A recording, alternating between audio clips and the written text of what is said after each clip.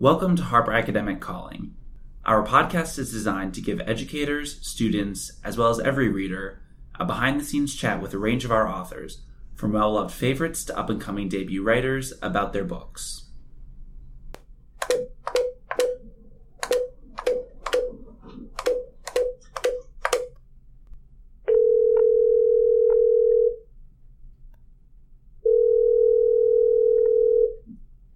Harper Academic calling Gregory Maguire. Gregory is the New York Times bestselling author of numerous novels, including After Alice, Confessions of an Ugly Stepsister, and the Wicked Years series. His latest novel, Hidden Sea, dives into the origin story of the Nutcracker through his creator, Herr Drosselmeyer. From the dark secrets of Drosselmeyer's childhood to the moment he presents the Nutcracker to Clara as an old man, the novel paints a detailed and complex portrait of Drosselmeyer against the backdrop of 19th century German Romanticism. We spoke with Gregory for some insight into the heart of the novel, as well as his process in conceptualizing the story. So joining us on the phone right now, we have Gregory Maguire, author of Hidden Sea. And Gregory, thanks so much for being with us today. It's my pleasure. So to start us off, this story, it's about the origin of the Nutcracker. So what got you interested in that story, the story of the Nutcracker and Drosselmeyer? Well, I don't know about you, Michael, but I always found the ballet of the Nutcracker to be both compelling and magical on the one hand, and kind of bipolar on the other. I mean, I could never really make twinned in my mind the fabulous adventure story in the first half, where Clara becomes miniature and with the Nutcracker battles the King of the Mice, with the kind of It's a Small World After All kind of tour of nations that occupies the second half of the ballet, with all that great music by Tchaikovsky, with the Russians and the Chinese and the North Africans, and I don't know who else it is. But the two parts never seemed to make sense to me. Mm-hmm. So I'm always compelled toward a story to think, what is broken in this story, and how can I use my imagination to fix it? Interesting. So was it always going to be a story about Drosselmeyer, about his life, about him making the Nutcracker, or did you ever think about doing it about the character of the Nutcracker himself? Well, I was always interested in Drosselmeyer because the Nutcracker, it seems to me, is just an avatar of the toy maker. He's a puppet, really, in a lot of ways. And it occurs to me that just like the Wicked Witch of the West from The Wizard of Oz, Drosselmeyer is an imposing and mysterious figure about whom little is said, including where does he get the source of his power? How is it that he's the one who has the capacity to give a magic Nutcracker to this girl at just the moment that she needs it in her own short life on Christmas Eve?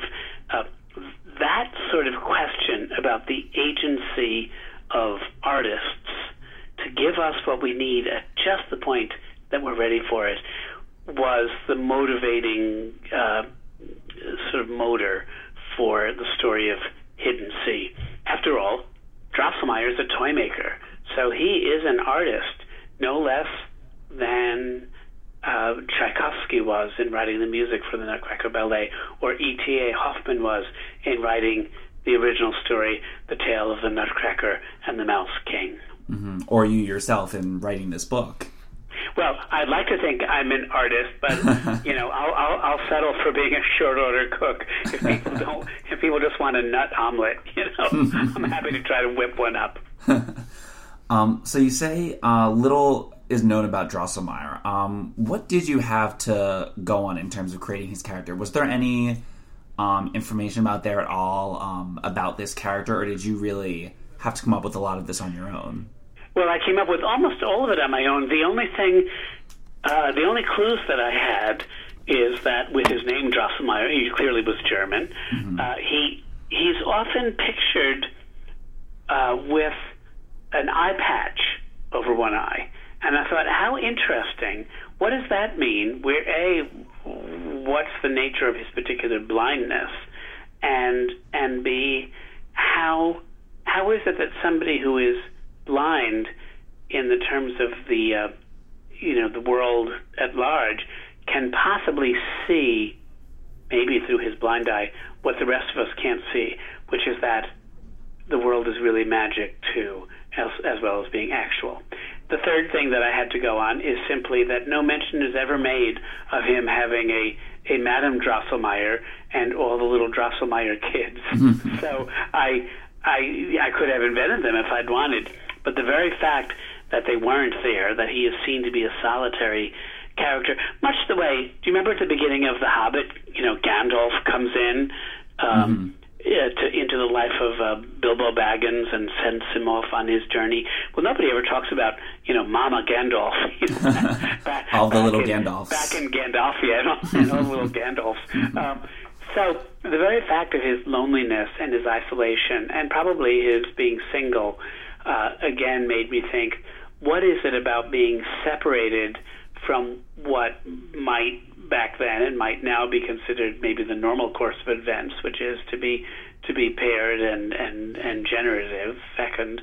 What is it about that isolation that also might power artistic vision? Yeah, that solitary nature, the loneliness, it's very prevalent throughout the book through this character. Well, he's a sad character, but I model him on any number of artists, especially writers who have given us over the years pictures of lands that we can't see with our own two eyes. And by that I mean, look at Lewis Carroll, who gave us Wonderland that none of us can ever forget now, with the Red Queen and the Mad Hatter and the Cheshire Cat, etc. Lewis Carroll never got married. Lewis Carroll may never even have fallen in love with an adult man or woman, for all we know. The few pages in his journal that might have talked about that have been ripped out by his heirs. All we know about him is that he was single, and he had an uncommon capacity to twig in, to clue in to the imagination of a child. The same is true for J.M. Barrie, the author of Peter Pan. J.M. Barrie gave us Neverland, Neverland with its Mermaid Lagoon and Captain Hook's pirate ship and all that stuff. J.M. Barrie was married for a while, but he was divorced by his wife, as I understand it, for lack of connubial capacity, let's call it, for a family audience. And he too had an unerring ability to get down to the knee-high level of small boys playing with sticks and stones at the edge of a pond in London, and to invent with them the story of Neverland and to give it to them. So I like the notion that people who are otherwise compromised, artists who are otherwise compromised, can nevertheless be the conduit through which the rest of us receive maps of a stimulating other world that we really need for our own psychic health and well-being. And yet in all of this, he has Felix as this sort of companion throughout the novel. How does he work into all of this? Felix, and this is not to give too much away, because anybody who reads the book is going to know that eventually Drosselmeyer is going to have to come in touch with the little girl, Clara, or Marie, as she's known in some versions of the story. He's going to have to come in touch with her. So I invent that her grandfather, Felix, was a kind of boyhood or early adulthood chum of Drosselmeyer's. Maybe his only real chum. Maybe the only person that he came close enough to feel a kind of real and reciprocated affection. He had other crushes, let's say. He idolized a married woman, almost to distraction. But Felix was his friend, and Felix was the one who seemed to know who he was and be as ready as one could be to give back as much as was given to him. It, in the end, was maybe not as fruitful a friendship as both of them might have liked, because that happens in life. But Felix did start Drosselmeyer off on the road to self-discovery, and it was that self-discovered person who was able to help Felix's granddaughter, Clara, when the need was greatest. So tell us a little bit about your research process going into this. So obviously there's the source material, but then the novel's also very heavily grounded in the time and place it's in. So I'm sure there was a lot of historical backdrop too. Could you talk a little bit about that? Yes, I did. The novel is mostly set in Munich and on the shores of Lake Constance, which is pretty much lies between Germany and Switzerland. I think there's a thin belt of the southern shore of Lake Constance that's still Germany, but basically it's a kind of border lake between Germany and Switzerland for all practical purposes. And the story takes place at the sort of the height of the first wave of German Romanticism, which is in the first couple of decades of the 19th century. The Grimm brothers were prowling around in the Black Forest, interviewing people and writing and publishing those Grimm fairy tales that have really become the Bible, as it were, for people who care about children's writing for the 200 some years since. I guess just about 200 years since, now that I think of it. Mm-hmm. And also the Romantic poets in England were taking a great deal of encouragement and inspiration from people like Goethe in Germany and others. So I wanted to set my story at the very beginning of the Romantic period. Indeed, before those people I talked about, Lewis Carroll and the great high fantasists of the mid-19th century in England, before those fantasists wrote, I looked at the terrain. I went to Germany. I went to the small town of Meersburg. I took photographs and I did drawings and I interviewed people and I walked around the city's streets and I looked at the age of buildings to make sure that I could describe them correctly. But I also looked at the influences on early 19th century culture in general. And while people feel as if German folk culture that maybe reached its apotheosis in Wagner was sort of seeded itself, as it were, what I discovered in thinking about the influences on early 19th century Germany is that the great interest in Greek mythology that was part of civilized life all over Europe really was strong in Germany, in Berlin, and also in Munich. And so I began to put together the notion of a sort of story culture or a mythology that maybe had gone underground for 1,000 years and was beginning to blurt into life, have a second flowering in Germany. And it was a kind of an ancient Greek mythology that was disguised now as German Romanticism, where every living thing had spirit and force in the same way that in ancient Greece the rivers and the trees and the stones and the very sky and the seas all had their own gods and inspiriting natures. Mm-hmm. Yeah, I'm happy you brought up the Greek mythology. I loved how that was incorporated into how this story sort of winds up without giving too much away. Yeah, it gave it a really grounded sense. Well, I'm happy you thought so, and because I am, I'll accept the mantle of being a writer anyway, even if it would be a bit hubristic of me to call myself an artist.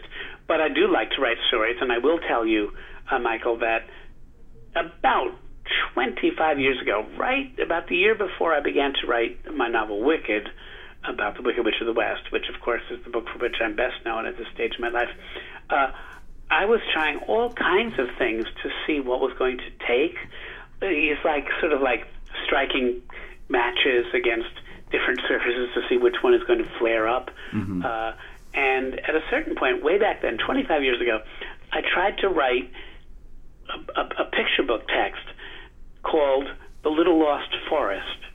And I never could get more than about a page and a half of it because I didn't have a plot for it, and I didn't know where it was going. I didn't know why it was lost. I didn't know how it was going to be found. I didn't know anything about it.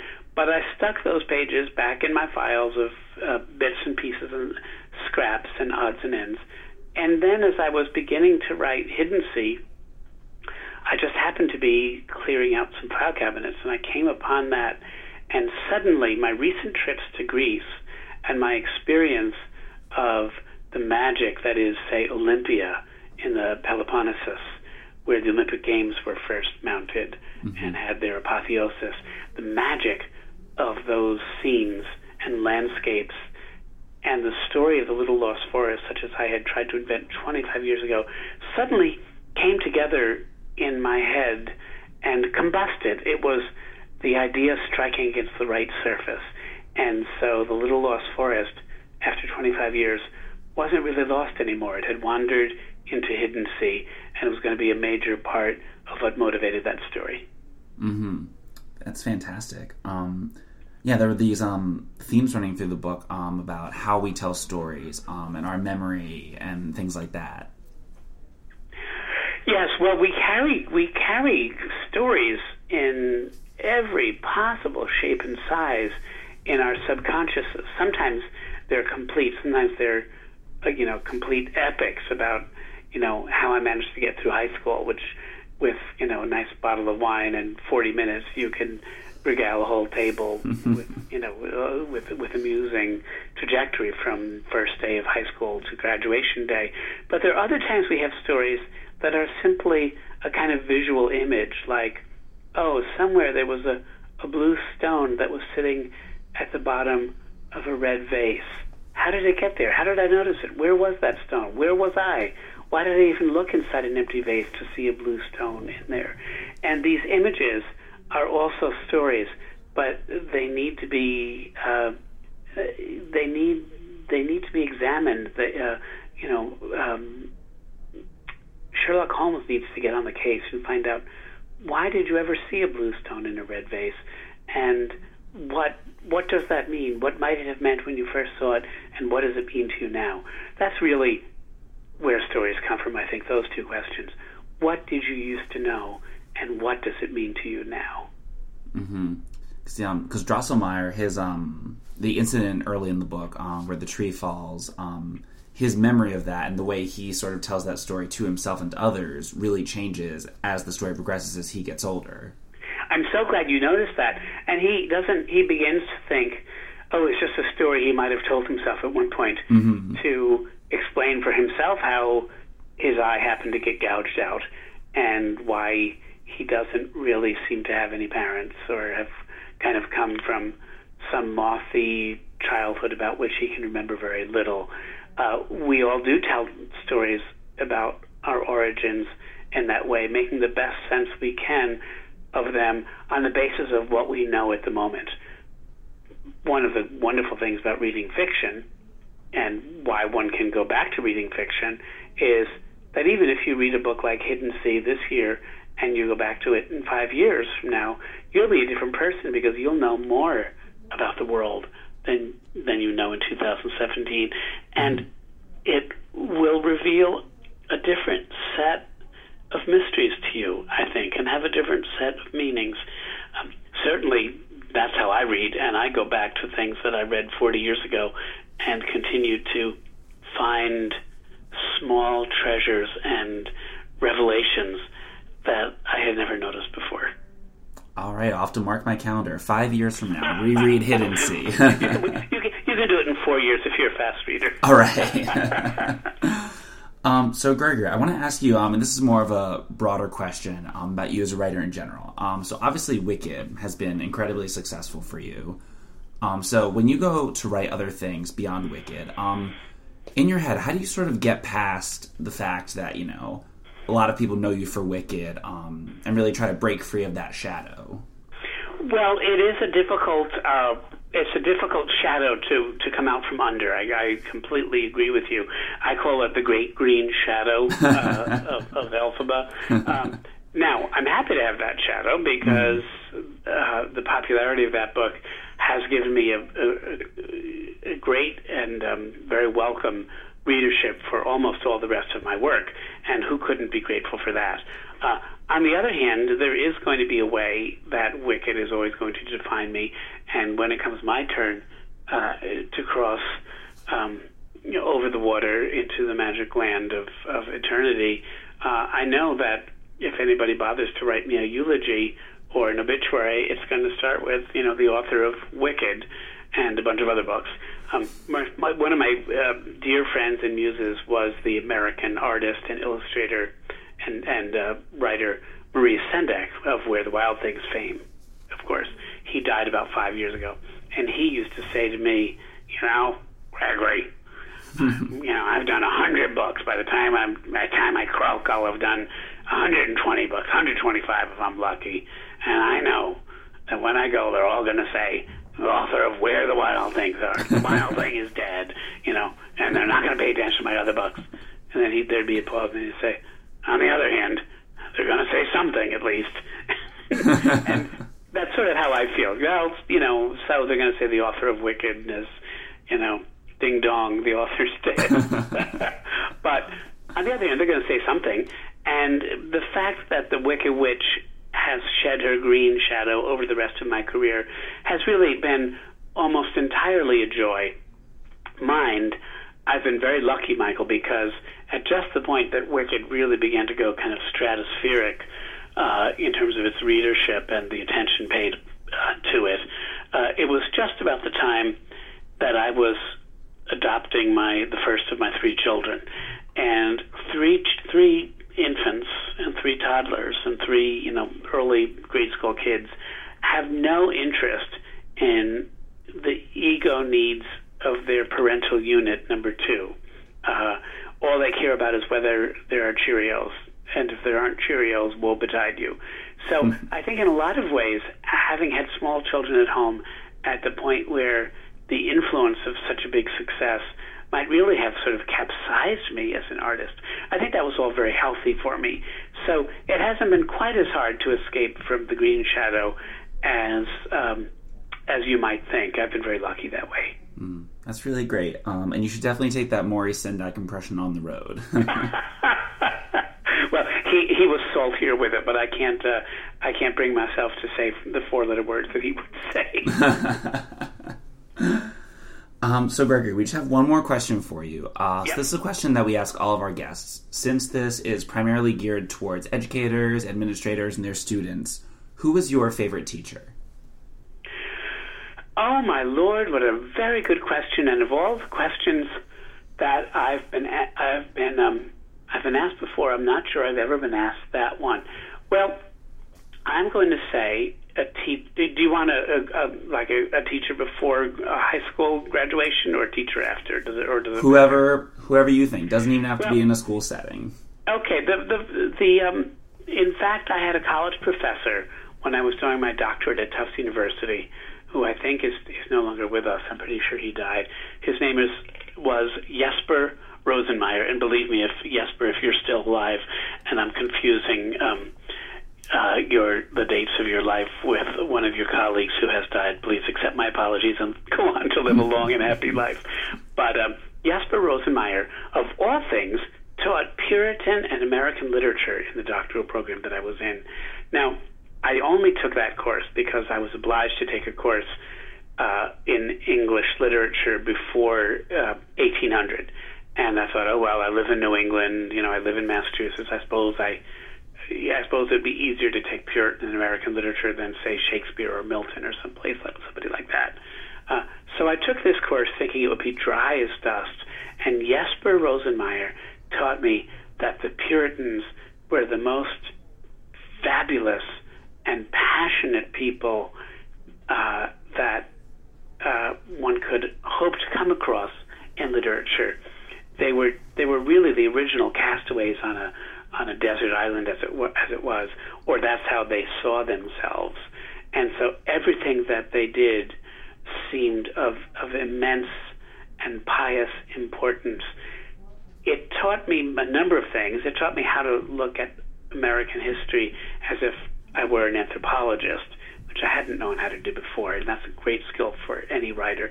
But it also taught me about the roots of what we call American exceptionalism, that if people came across the ocean expecting never to go back and believing that God had ordained their journey and was going to give them strength to withstand their ordeals, and the ordeals were vast in the 17th century, it is not so hard to understand why all these centuries later, we as Americans continue to position ourselves as the most important nation in the world, and as the nation in the world that has the ear and the approval, the nihil obstat, if you will, of God himself.